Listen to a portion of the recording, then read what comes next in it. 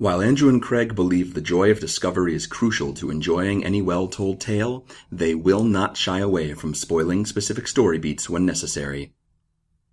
Plus, these are books you should have read by now.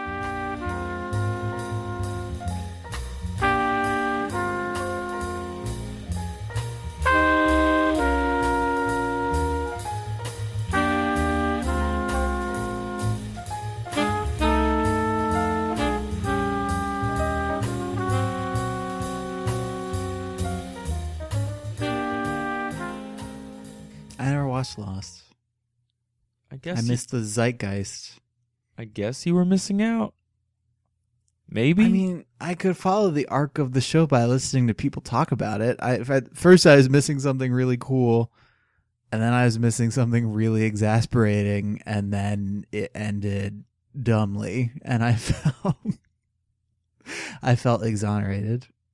I guess so. I think Lost falls into that realm of TV shows that if it lost you for a split second, you decided that it was terrible and the worst thing. Like Battlestar. That happened to you too.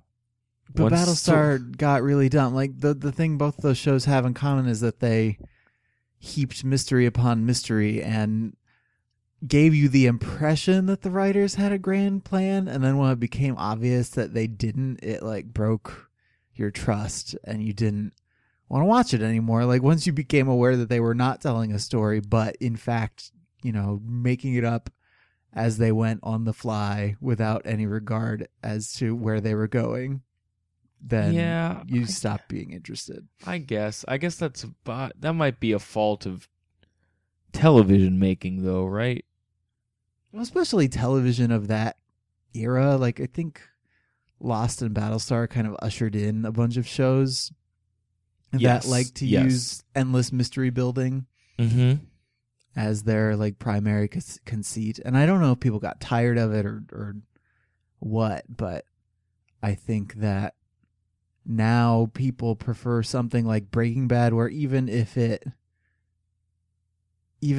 writers are still kind of making it up as they go, which I think that writing team was, like, they still had an arc in mind. They still had like a clear beginning and end, and they did not deviate a lot from that to tell a bunch of other weird stories where I don't know, like I don't even know what happens in Lost. Like maybe Jesse fights a smoke monster or like Walt gets trapped on an island ?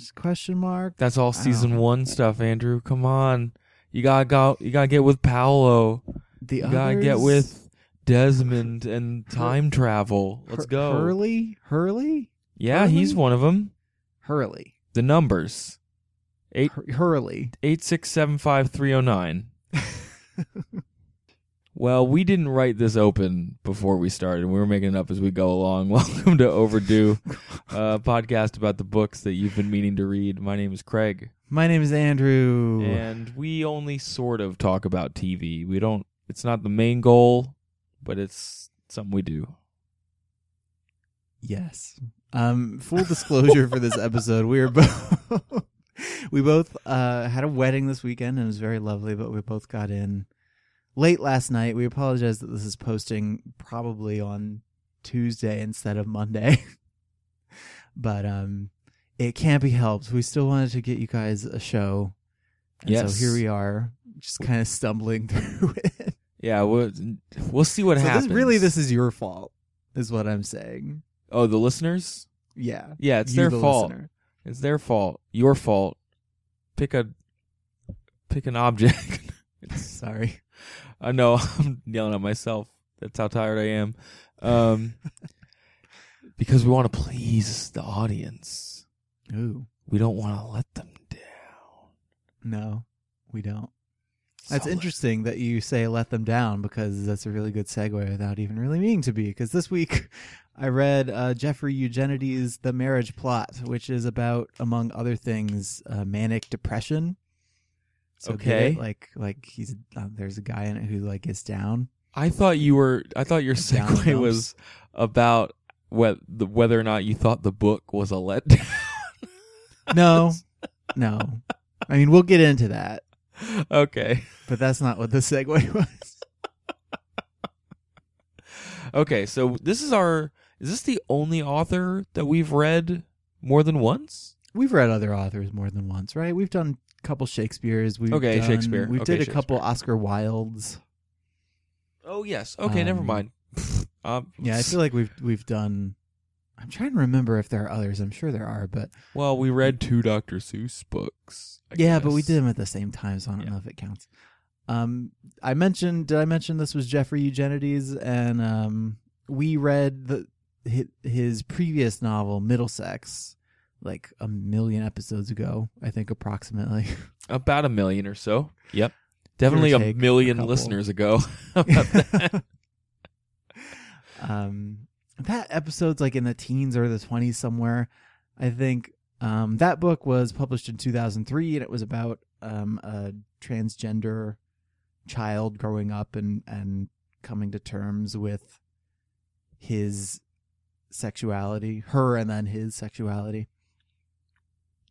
This was published in 2011, and it's a little narrower in scope, I think. Do we want to talk about Eugenides at all? Because We probably should a little bit. We didn't. I don't we didn't remember really. if we went into a lot of depth on him the last episode. We had not yet hit our stride in terms of author information, and like usual, a modern writer tends to have less information out there in the ether about them. Yeah, I mean, you have biographical information, but you don't have a lot of research or other things to go off of. No, I mean, Eugenides comes out of the late 80s, early 90s crew of writers that includes, I wish I knew female writers more. That's a glaring error on my part. Good work. Just go ahead with your misogynist list. And the other two I was going to later. mention are Jonathan Franzen and David Foster Wallace, and the three of them are this kind of trio of writers reacting to guys like Thomas Pynchon and Don DeLillo, and so they were writing during the 80s and 90s when I think TV and culture was just getting weird, and not like things probably weren't weird in the 70s, but I feel like there was. I don't think they had Twin Peaks in the 70s. They did though. not have Twin Peaks in the 70s. That's like my one thing from that era that I'll use as an example. I wonder if the 70s caused Twin Peaks, though. Like, we did so many drugs in the 70s that we ended up with Twin Peaks. But so I think there's from what I've been reading about that group, that era of writers, there was this kind of almost identity crisis for what a novel was supposed to do and what it functioned as in contemporary society as people gravitate towards other forms of entertainment. Mm-hmm. So you have stuff like Infinite Jest coming out, which is a giant, huge, sprawling book, and then you have The Corrections, I think, which is Franzen's first, his big breakthrough book, which is a lot smaller in scope, almost as a reaction. And then Eugenides, his books come 10 years apart. His first, The Virgin Suicides, was in 93.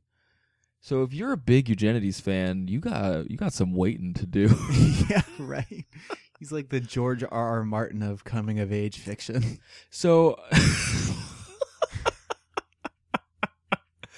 So I think from an interview I read with him, kind of characterized his three books as, the Virgin Suicides, which I don't know very much about, even though it has been made into a movie. That's the one I've not read, so I'm not really in a position to talk about. But I think it was a Salon interview, talked about the Virgin Suicides being about finding a voice, and then the Middlesex being more plot-based, and then this, the marriage plot, ironically enough, being more character-focused, which is what you were kind of alluding to. Yeah, I'd say that's right. Smaller in scope. Yeah, I said Middlesex was 2003. It was actually 2002. Just want to correct myself before I get a listener correction. I thought it was 2003 too, because that's when it won the Pulitzer. Yeah, right? that's what I was thinking about. Yeah, so Middlesex, if you haven't listened to the episode yet, and you should, because I think that's one of our better early ones, was it was about a lot of things. Like, it was about coming of age as a transgender person, but it was also about like multiple generations of immigrants like coming to America. It was about like the rise and fall of Detroit as a city. It was about Eugenides' Greek heritage, I guess. Like it combined a bunch of different threads into this one big, like, sprawling, multi-generational story. And that was part of what I really liked about it, because I was reading a New York Times review for The Marriage Plot, and their reviewer did not like Middlesex. They found it too unwieldy and too clumsy. But the thing I liked about Middlesex is it told a bunch of little stories, and it told them all pretty well, and it moved from story to story briskly enough that you never found yourself mired down in any part of it. Mm-hmm. And I mention this mostly because The Marriage Plot is a lot smaller. Like, instead of being a multi-generational thing with a lot of different focus points, it's about basically 3 college seniors from Brown, I think. Yep. Who, which is where Eugenides studied. Yes. Right? Yeah. Who graduate in 1982, and then it's about them in their first year after college as well. So yeah, there's a lot of there was a lot of autobiographical stuff in Middlesex, and there's some of it here too. Like, one of the 3 characters is Greek. He lives in Detroit, so those are touchstones. Okay. Of Eugenides' work, because they're big parts of his past. They are at Brown, which is where Eugenides went. Mm-hmm. One of them thinks about being an English major, and there is actually a really good quote in the book that I think tells you what Eugenides thinks of being an English major, even though he was an English major. He says that English was what people who didn't know what to major in majored in. Oh, no. Well, so if you are or have majored in English at a liberal arts institution, there you go. I think he also went on record as there was a burgeoning movement at Brown during his tenure there, where you could either go the like old, quote unquote, old fogey route of English and just study all the books you should have read by now, or you start studying semiotics, which is like, yes, and that's a whole part of this book, right? Yeah, it's a big component of the book early on. What was your understanding of? I tried to read about semiotics and I started to get a headache. I know a brief definition of it, but I would love to know what you gleaned from the book first. Tell me your definition of it. It's the study of signs and sign making.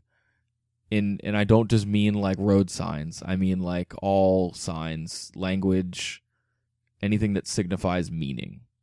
It's the study of meaning through symbols. How about that?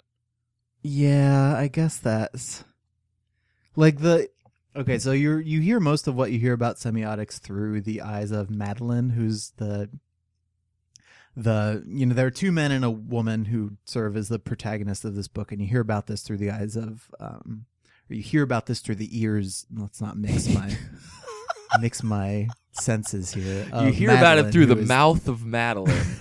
You see it through her nose. She smells the class, and that's how you hear about it.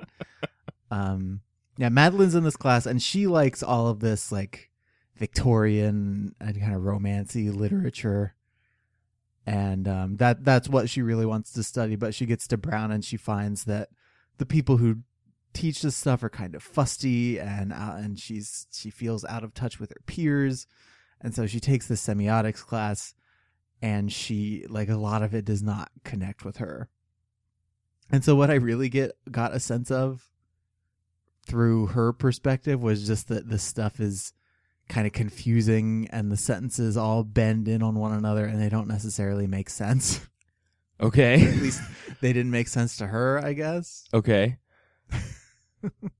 Well, that's what I have to tell you about semiotics. As I understand, the book is not a lot about that. Okay. Well, as I understand its application to literature and media of any, like, narrative media of any kind, it's about tropes and identifying storytelling tropes, and not just studying how they arise in a particular story, but then noting all of the similarities between, say, all love stories ever, so that you can rob those individual occurrences of their meaning as you identify them as, signifiers and symbols.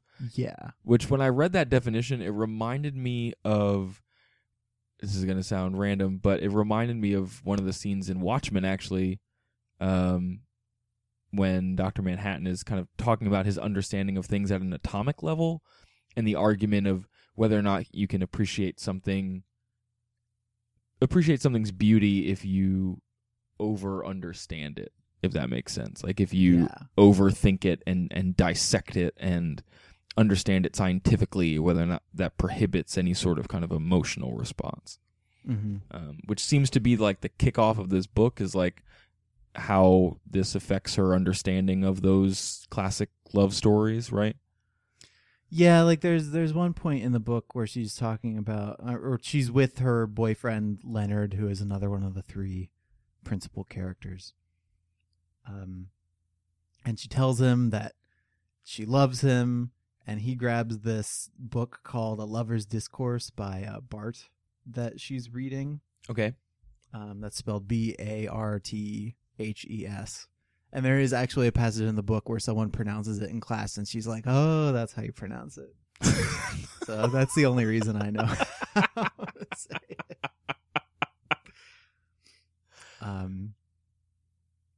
And so she says to Leonard, "I love you." He picks up this book and turns to the section of it that's about the phrase "I love you."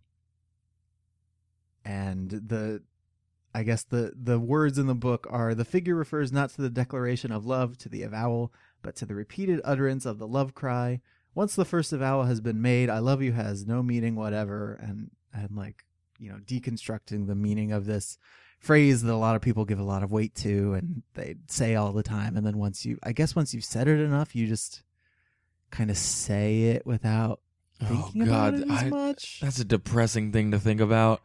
How the phrase "I love you" can become like a verbal tick, or like something you say when you're not sure what to say, or just kind of by default.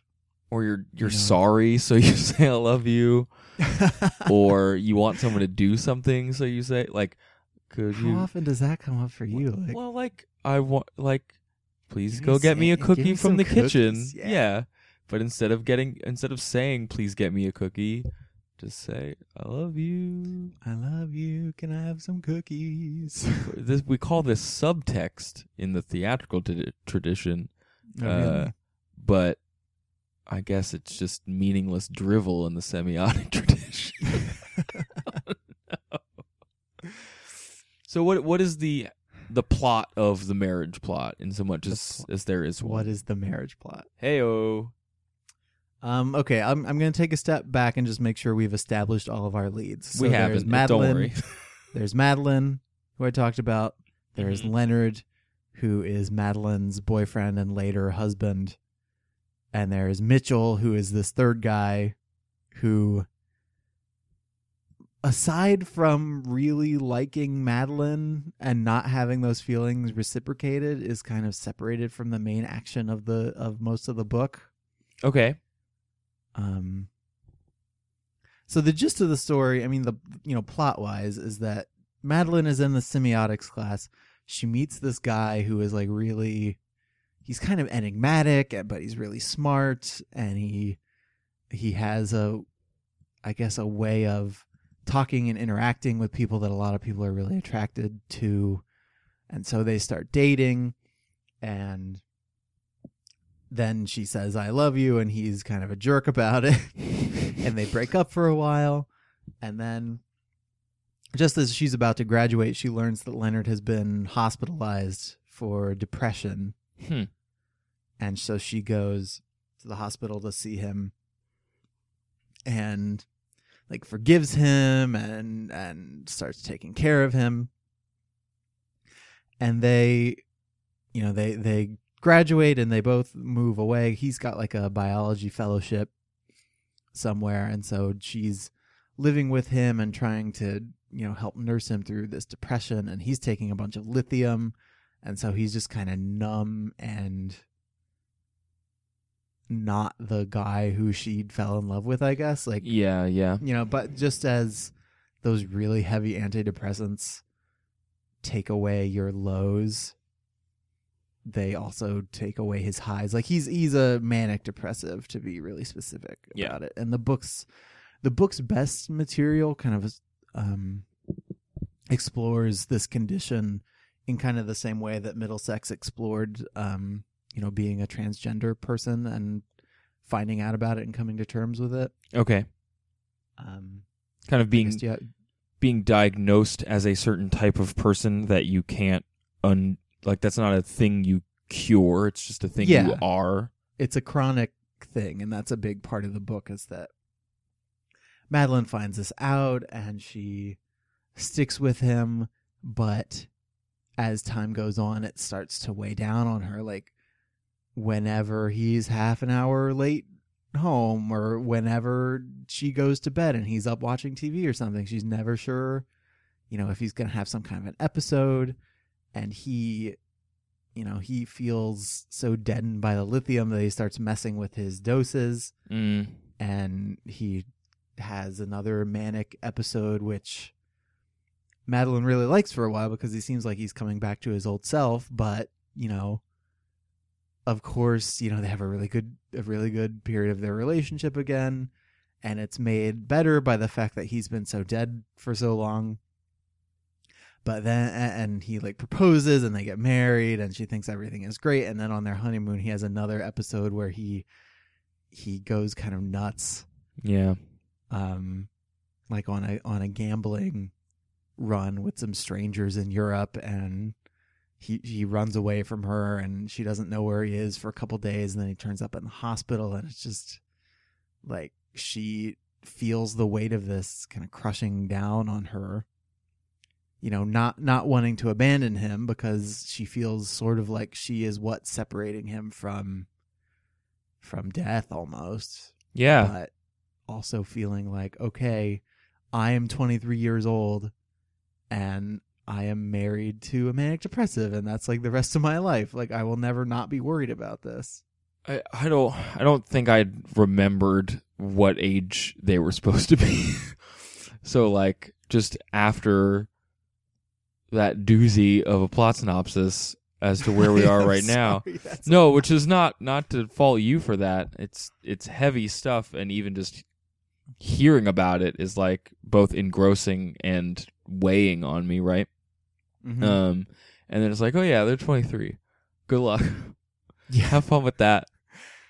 Yeah, and that's simultaneous. In the back half of the book, especially once you get the section that's from Leonard's point of view, I found myself more engaged by that. But in the beginning, before it becomes clear what's wrong with Leonard or what's happening, it feels a lot like every college short fiction submission that I've ever read. You're a bunch of 22-year-olds and they're all so unlucky in love, and what's gonna happen to them, and blah, blah, blah. Who cares?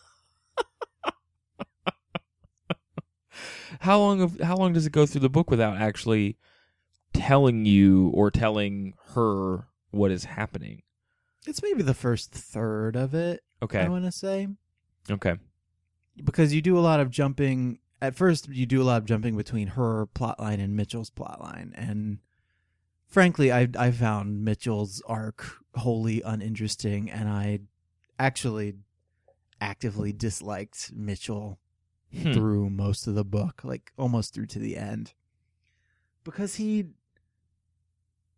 meets Madeline pretty early on in college and decides, I'm gonna marry this girl, and he's one of those guys who gets quote unquote friend zoned, and I'm only using that term because I feel like that's the way he feels about it. Yeah. Because I think that's a pretty despicable point of view, but he kind of feels like, one day Madeline will realize how great he is, what a nice guy he is, and come and marry him and settle down or whatever. And he just stakes some kind of weird claim to her early on and is totally obsessed with her through the whole book. And I just found that really distasteful and not comfortable. And there are a couple sections in the book where somebody calls out Mitchell for being sexist, and he's like, well, I'm not sexist, and then he thinks, and he's like, oh, well, maybe I am sexist, but it still doesn't address that core aspect of his character where he's kind of, no matter what he does, he's kind of thinking about Madeline and pining over her and feeling possessive of her in a way that I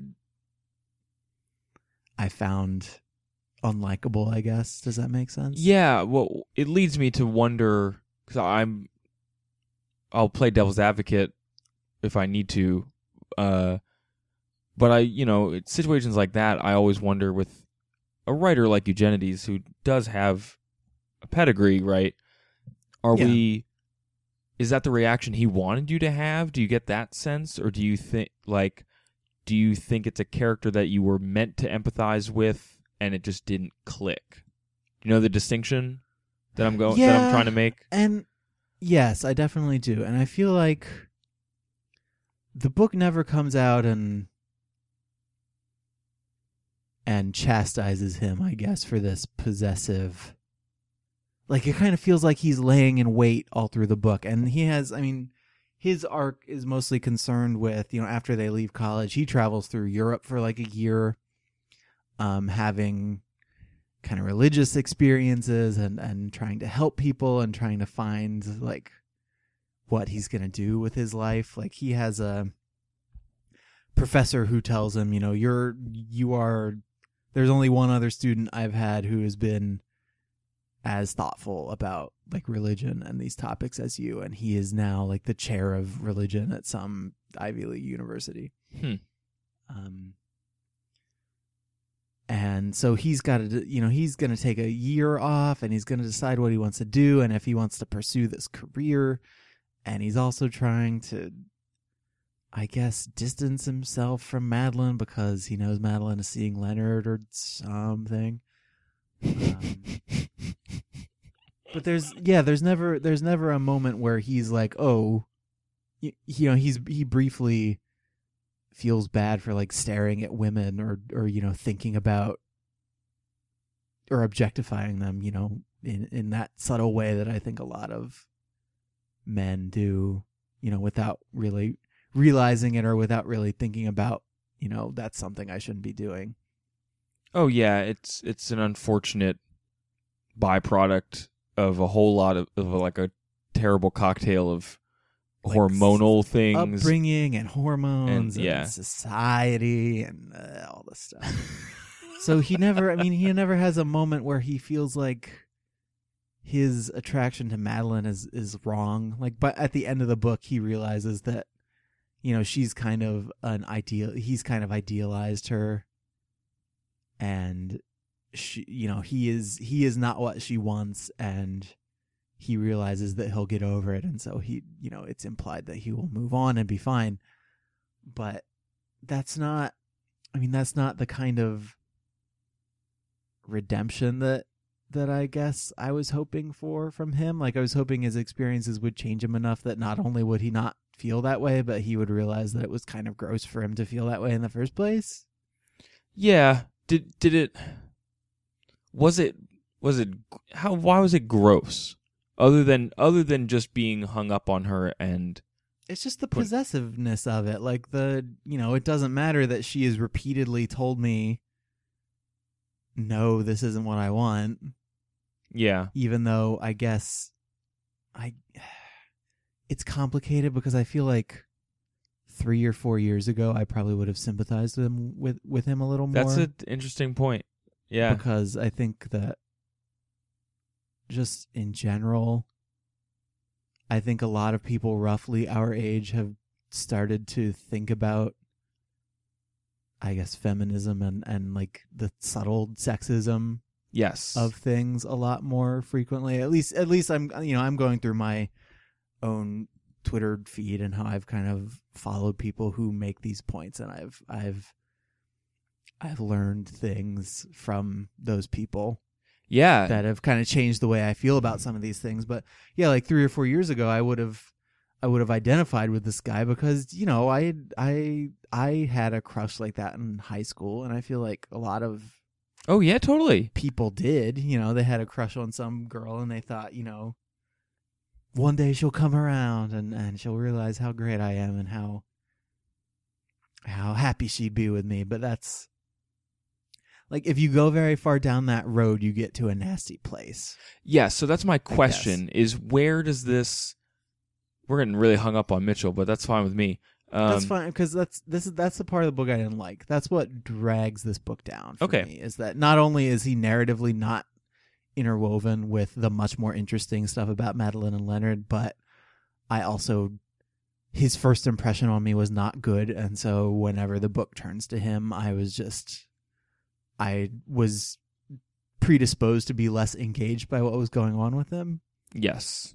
So anyway, what were you gonna ask? Well, I was gonna ask, like, where it went down that spectrum and crossed that line, because I guess what is, at least in this context, what is the difference between being possessive and pining? You know what I mean? Is it just duration? Is it? It's part of it is duration. Like it goes on for like their entire college career and then some. Yeah. Okay. He never do, like, is there an incident? There's even one incident where they are, like, he's staying with her and her parents, like, over Christmas or something, just as a friend. Yeah. And he's staying in a separate bedroom, and she, like, comes up, and she's just got, like, a shirt and underwear on, and, like, she comes over, and they talk for a while, and then she leaves, and he doesn't make a move, even though it's made clear, like, later on that she would have been open to, like, sexual relations. Okay. So, like, and again, I don't want to put anything in Eugenides' mouth. Okay. Or, like, in his hands, I guess. about her, like, leading him on or being a tease or something, because I feel like that gets it into uncomfortable, potentially sexist territory too. Yes, right? Of course. Yeah. Because, of course, she's, like, welcome to whatever physical feelings that she wants to have, and if she just wanted to have, like, a one-night stand that time because he was handling her parents well and she was feeling well disposed toward him, then that's fine, and she's allowed to do that, and she's allowed to change her mind later, and everybody involved should just respect what everybody wants. But yeah, that's some thorny territory, though, right? Yeah, right. I mean, I agree with you. Why I feel so complicated about this dude? I totally agree with you. Like, even as I've been kind of advocating for you to be as specific as possible about why you feel icky about it, like, I don't disagree with the reasons why it would lead you to feel that way, you know? He doesn't go max icky. And again, I do feel like... Just, okay, yep. Max icky, that's the thing. Hey, have you met my roommate, Max Icky? Oh, he's the worst. He never cleans up. Oh, my God. Max Icky's hair is all over the sink. Ugh. Like, he doesn't do anything that's really heinous, right? Like, obviously reprehensible. Like, there's no rape or anything. Like, he does, when she says no, he does ultimately respect that.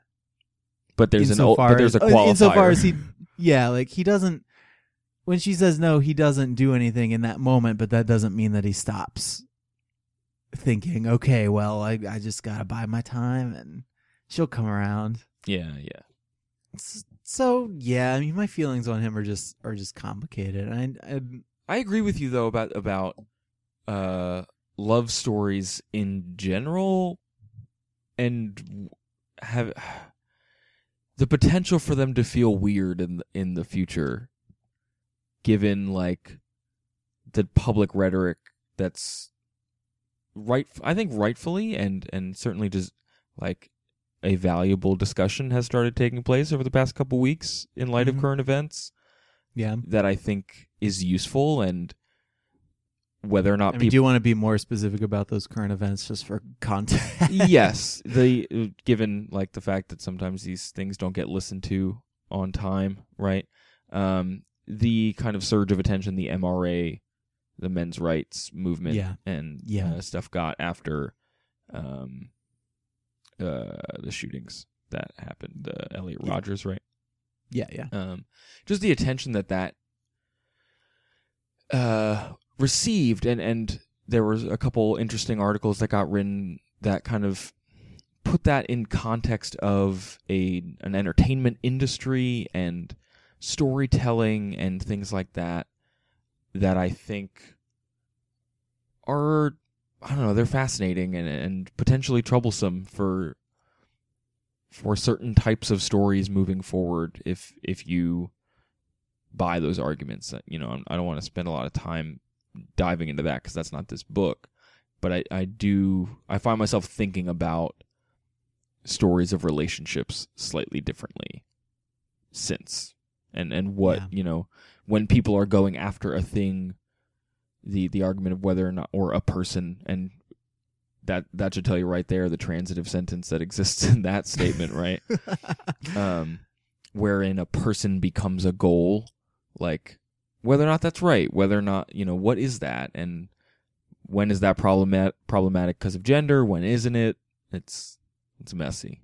Yeah. And I mean, I know that sexism is on Eugenides' mind because it comes up. Okay, that's fair. Often in this book. But even then, it's more overt. Yes. Okay. Sexism, like, obviously we the reader are supposed to find that stuff outdated and like bad.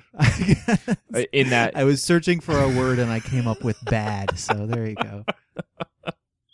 Your vocabulary is improving as you read more Eugenides, I can tell. Yeah. Well, like, okay, there's a section where Mitchell is in India and he's talking to some other American who's abroad, and this guy Mike had been in let me find, what's the country? Thailand.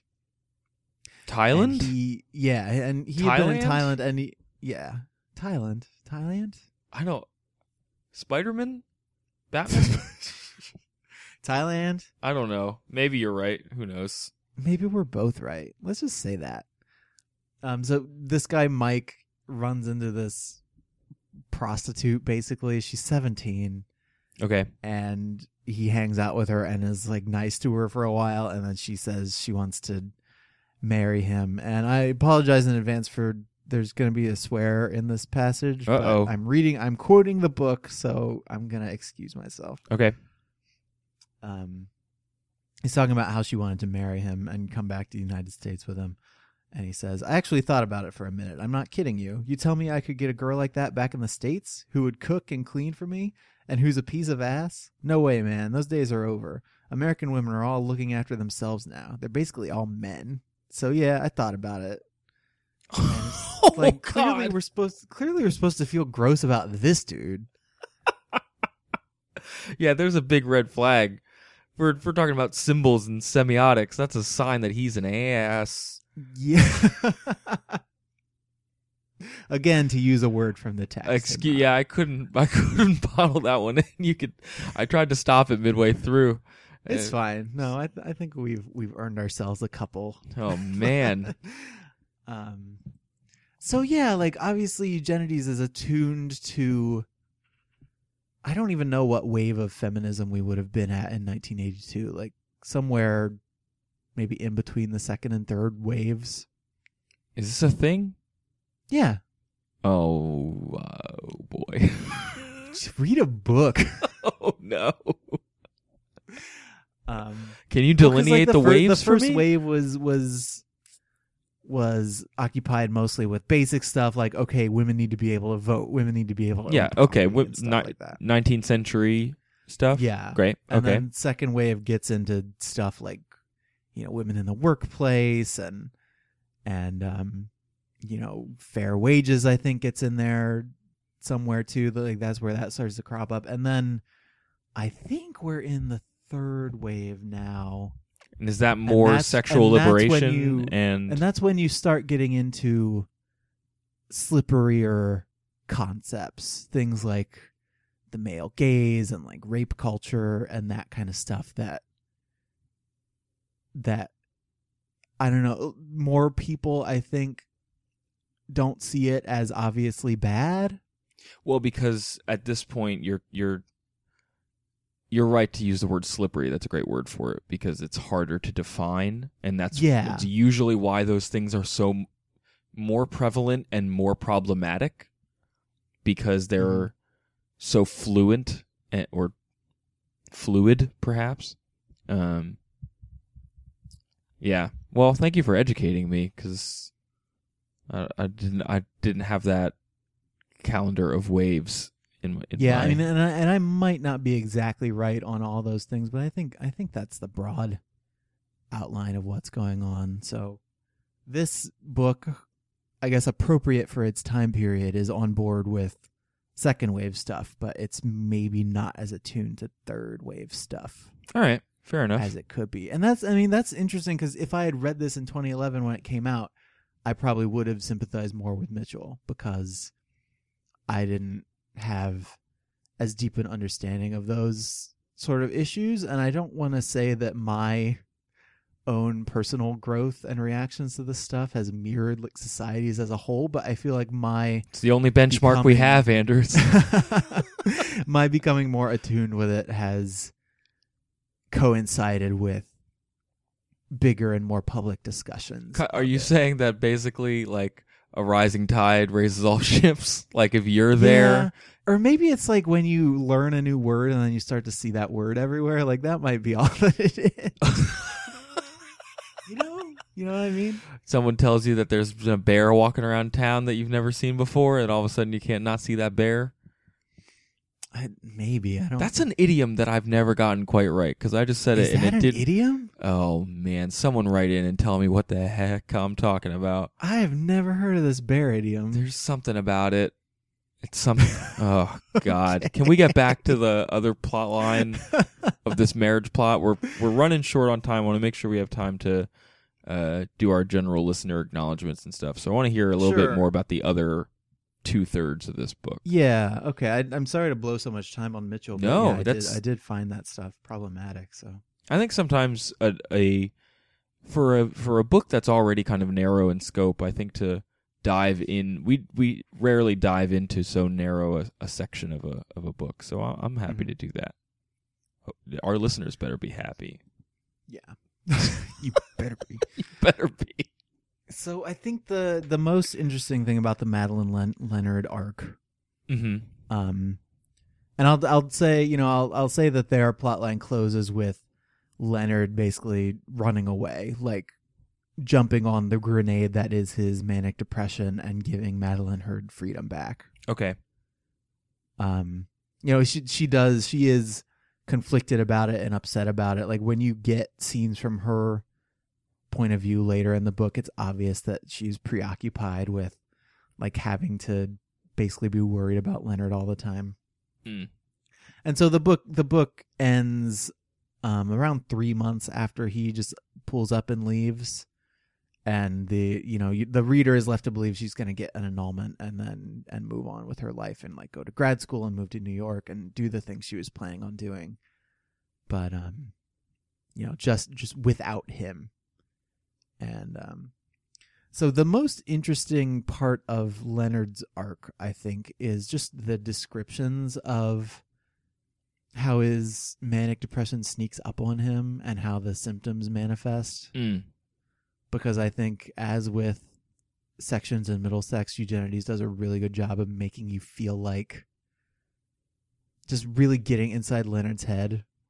Well, and in a way that makes you feel like you have it, like you're experiencing what he experiences. And I wonder if it also helps that he is a well-educated character who has the means to kind of describe it to himself in that kind of close third or first person perspective. Does that make sense? Mm-hmm. Yeah.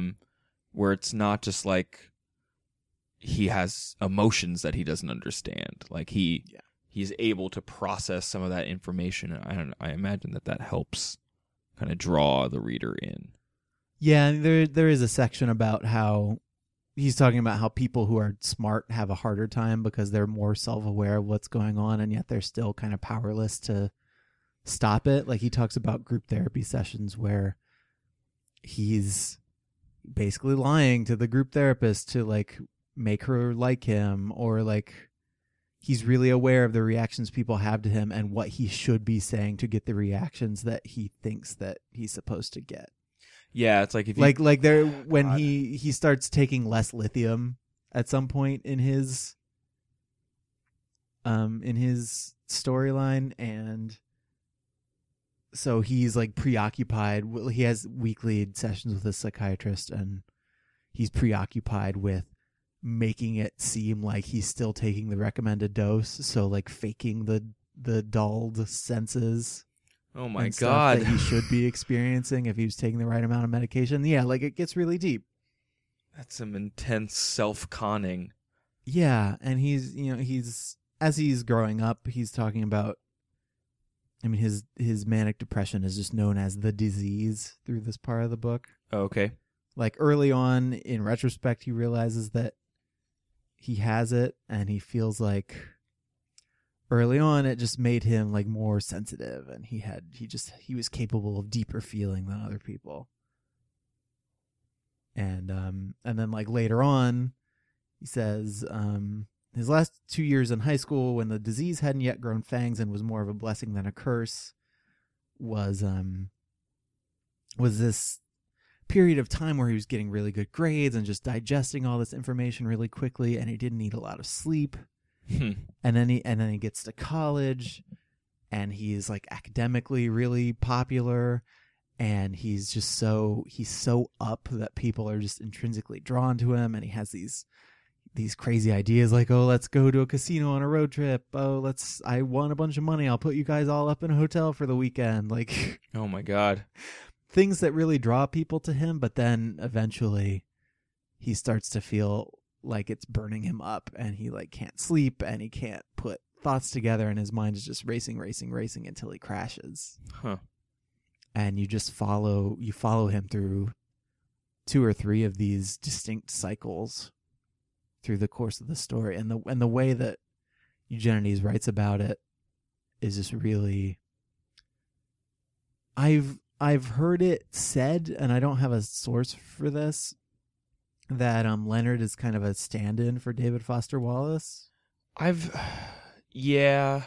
I don't know how much we want to talk about that, because again, I don't know if that was just, I was talking to somebody who had read this book over the weekend, and she said that. So I don't know if that's just something that she thought, or if that's something that is part of the wider criticism about this book. He got asked that a lot when it came out, obviously, because as we were talking before, they were in the same kind of academic class of people, even though I think they were not as close or in as regular contact as Wallace and Franzen were, or perhaps Eugenides and Franzen were. There's a quote with an NPR interview where he didn't know Wallace well at all until like he spent a week with him in Italy, and he couldn't really base it on him because he didn't know he was on medications and that he was suffering so much. And that the stuff like the kind of the semiotics, the symbols that have kind of pointed people towards Wallace are like the bandana, which Eugenides, I'll give him the benefit of the doubt, says comes from Guns N' Roses, and the tobacco was just like a thing that lots of people were doing in college in the early 80s. I mean, those properties do seem the confluence deliberate. Of them, yeah. But sure, let's give him the benefit of the doubt, I guess. Yeah. I don't know. I think he's also, he spends 10 years on these books, and if he's not being oddly untruthful about his own relationship with Wallace, then it seems like he was probably building this character based on a number of different people that he knew that might have had these problems. Yeah. And then, 1 or 2 traits, you can pick up a couple of traits to give a character some color and some depth from a specific person without that character then becoming a straight stand-in for that person. Yes, and I think the temptation everyone had when this book came out to really link it to Wallace is overall the setting and other aspects of what the book is concerned about, because Eugenides is a writer who is very well read and very aware of other writers, and I think when the aspects of this book that do have to do with that type of scholarship and the relationship between your perception of romance and literary romance, right? I think it's tempting to lump all of those vaguely autobiographical elements into, give them all equal significance and say, well, if this is part of his life or is based on part of his life, well, then this other thing is definitely based on part of his life. Yeah, right. And Eugenides does drop a ton of references, like Mitchell recites the Jesus prayer from Franny and Zoe and talks about how it's from Franny and Zoe. Okay. He just name checks a lot of other authors throughout the book because, the first part of it is at a liberal arts college, and so it is concerned with books and with writing. Do you think... And there are elements of it that even remind me of like Love in the Time of Cholera, when you talk about young love and sex and stuff. Like it's very Gabriel Garcia Marquez of him sometimes. Yeah, and I think he was also kind of deliberately playing with some of the tropes of older romantic novels too. I think he in interviews kind of said that he set out to write a book based on that conceit. Like, yeah, and then I think that's where the book gets its title, The Marriage Plot, is it's a reference to that older kind of literature where every book kind of ended in a wedding. Yeah, and those were the people's goals, going back to that idea, right? Yeah. I can make the last point you're going to have, and then I'll close us with the end of the book, and then we can play ourselves off. Well, and just the idea that there was a really good quote from this NPR interview that he said that he had the idea of a woman who was becoming skeptical of romance and at the same time was falling in love, and he had the idea of having her fall in love with someone dealing with manic depression because it would require it would create a difficulty of love greater than most, because you can have the same strength of love or passionate love from those hundreds of year old stories, but you've got this very modern issue and this very dense and complicated relationship that those stories don't deal with. Yeah, which I think is interesting, and it certainly justifies why you write this type of story now, right? I don't know. So to bring the book to a close, he sort of adds this book to that, like he connects it to that canon pretty explicitly, like the marriage plot canon. So I'll just read the entire last page or so of the book here. This is Mitchell talking to Madeline, and it's after Leonard has left, and it's after Mitchell and Madeline have had a sort of awkward sexual encounter where Mitchell afterwards realizes that she is not falling for him so much as she is just getting over Leonard. Okay. If that makes sense. Yep. And so he wants to ask her a question. And he says, from the books you read for your thesis and for your article, the Austen and the James and everything, was there any novel where the heroine gets married to the wrong guy and then realizes it, and then the other suitor shows up, some guy who's always been in love with her, and then they get together, but finally the second suitor realizes that the last thing the woman needs is to get married again, that she's got more important things to do with her life, and so finally the guy doesn't propose at all even though he still loves her? Is there any book that ends like that? No, Madeline said. I don't think there's one like that. But do you think that would be good as an ending? He looked at Madeline. She wasn't so special, maybe. She was his ideal, but an early conception of it, and he would get over it in time. Mitchell gave her a slightly goofy smile. He was feeling a lot better about himself, as if he might do some good in the world. Madeline sat down on a packing box. Her face looked more drawn than usual, and older. She narrowed her eyes as if trying to bring him into focus. A moving van rolled down the street, shaking the house, the arthritic Great Dane next door bellowing hoarsely after it. and Madeline kept squinting as though Mitchell was already far away until finally, smiling gratefully, she answered yes. So, well played, Monsieur Eugenides. the ending of my book is A a good great ending. addition to the marriage plot canon. Do you think were you? Don't take my word for Oh it. my! It's just take these people's word for it. Did you find that satisfying as an ending, or rather cheeky? Because you gave the cheeky performance just now. It was a little cheeky. Okay. I'll allow it. I will allow it. Oh my god. Okay. It puts a nice cap on everything, I guess. Okay. So that was the marriage plot. Yeah. If you want to send us a cheeky note, I guess, I don't know. Sure. You can email us at overduepod@gmail.com, and you can also send us messages on Facebook and Twitter at facebook.com/overduepod or twitter.com/overduepod. Yeah, we got 2 emails in recently. Not necessarily like questions or things like that, but got some book recommendations from Angie and Amber, which we greatly appreciate. We definitely love when new listeners let us know that they're chiming in and tuning in, rather, is what I was looking for. And then please do chime in.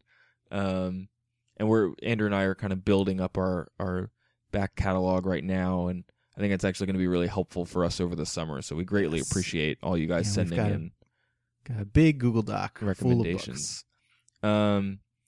And we also like messages that are just people telling us that they like the show. I mean, we've got a few tweets from people in the last couple of weeks. I mean, it's been 2 weeks since the last time we recorded, so we haven't been able to thank all of you in a while.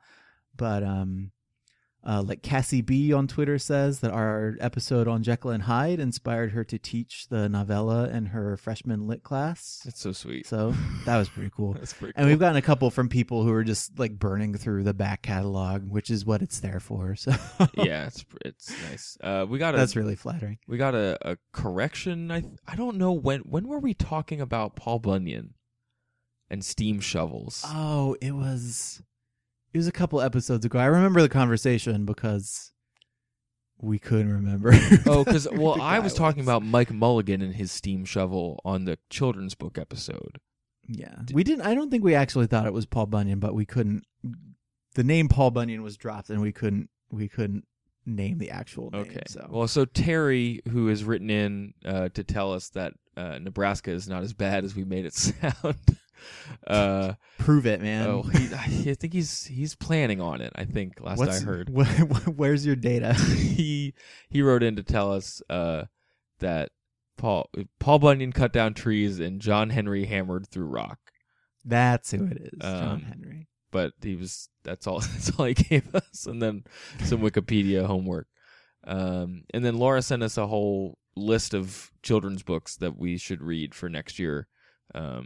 And there were shout-outs given to Miss Rumphius, which is something I've never heard of. Okay. And Ferdinand the Bull, which I definitely recall. Nice. Okay. So. We also have, if you're interested in the books that we're going to read or the books we have read or our back episodes or any of that stuff, that is all up on overduepodcast.com. We've got Amazon links to those books that we put up every week. So if you want to catch up with us, or if we talk about a book and then you really want to read it, you can click those links, buy the book, and we get a little bit of money to defray hosting costs and other things. And we've also got links to our RSS and iTunes feeds that you can use to subscribe to the show. If you do subscribe in iTunes, we definitely would like if you would rate and or review us. Rating takes very little time, and reviewing does not take that much more. So far, we've got 18 ratings, which is amazing. And we've gotten a couple fresh reviews since the last time we recorded. Kay Rubenstein had a very nice one. C Linnet, I guess. Go for it. And Lee reading while walking. Be careful, Lee. That sounds dangerous. Who said that we were by far her favorite podcast. Oh my God. You have to stop walking while you're reading, because if you're that great of a listener, we can't afford to lose you. She's reading and listening to our podcast while walking. Oh man. She's a multitasker. Lee, just find a chair. I can't even like pat my head. Wait, here I go. Patting my head and rubbing my belly at the same time. You and I went for like a jog this weekend, and we were like having trouble talking and running. Like, how is she reading while she's walking? I think that has more to do with how bad I am at running than it does with multitasking. So Craig, hit me with what you think you're going to read next week. I think I am reading the very first Agatha Christie novel that I need to call up the name of right now because I forgot it, and it is The Murder of Roger Ackroyd, Dan's older brother. I don't know if he's Dan's probably not true. So yeah, it's a very first Agatha Christie novel, and I think that'll be fun. I've seen one of her plays on stage, and I like a good mystery. And Agatha Christie was recommended to us by Cindy on Twitter, so thank you, Cindy. Woo! All right, everybody, that will do us for this week. We'll see you next Monday. We'll try to be on time, and until then, try to be happy.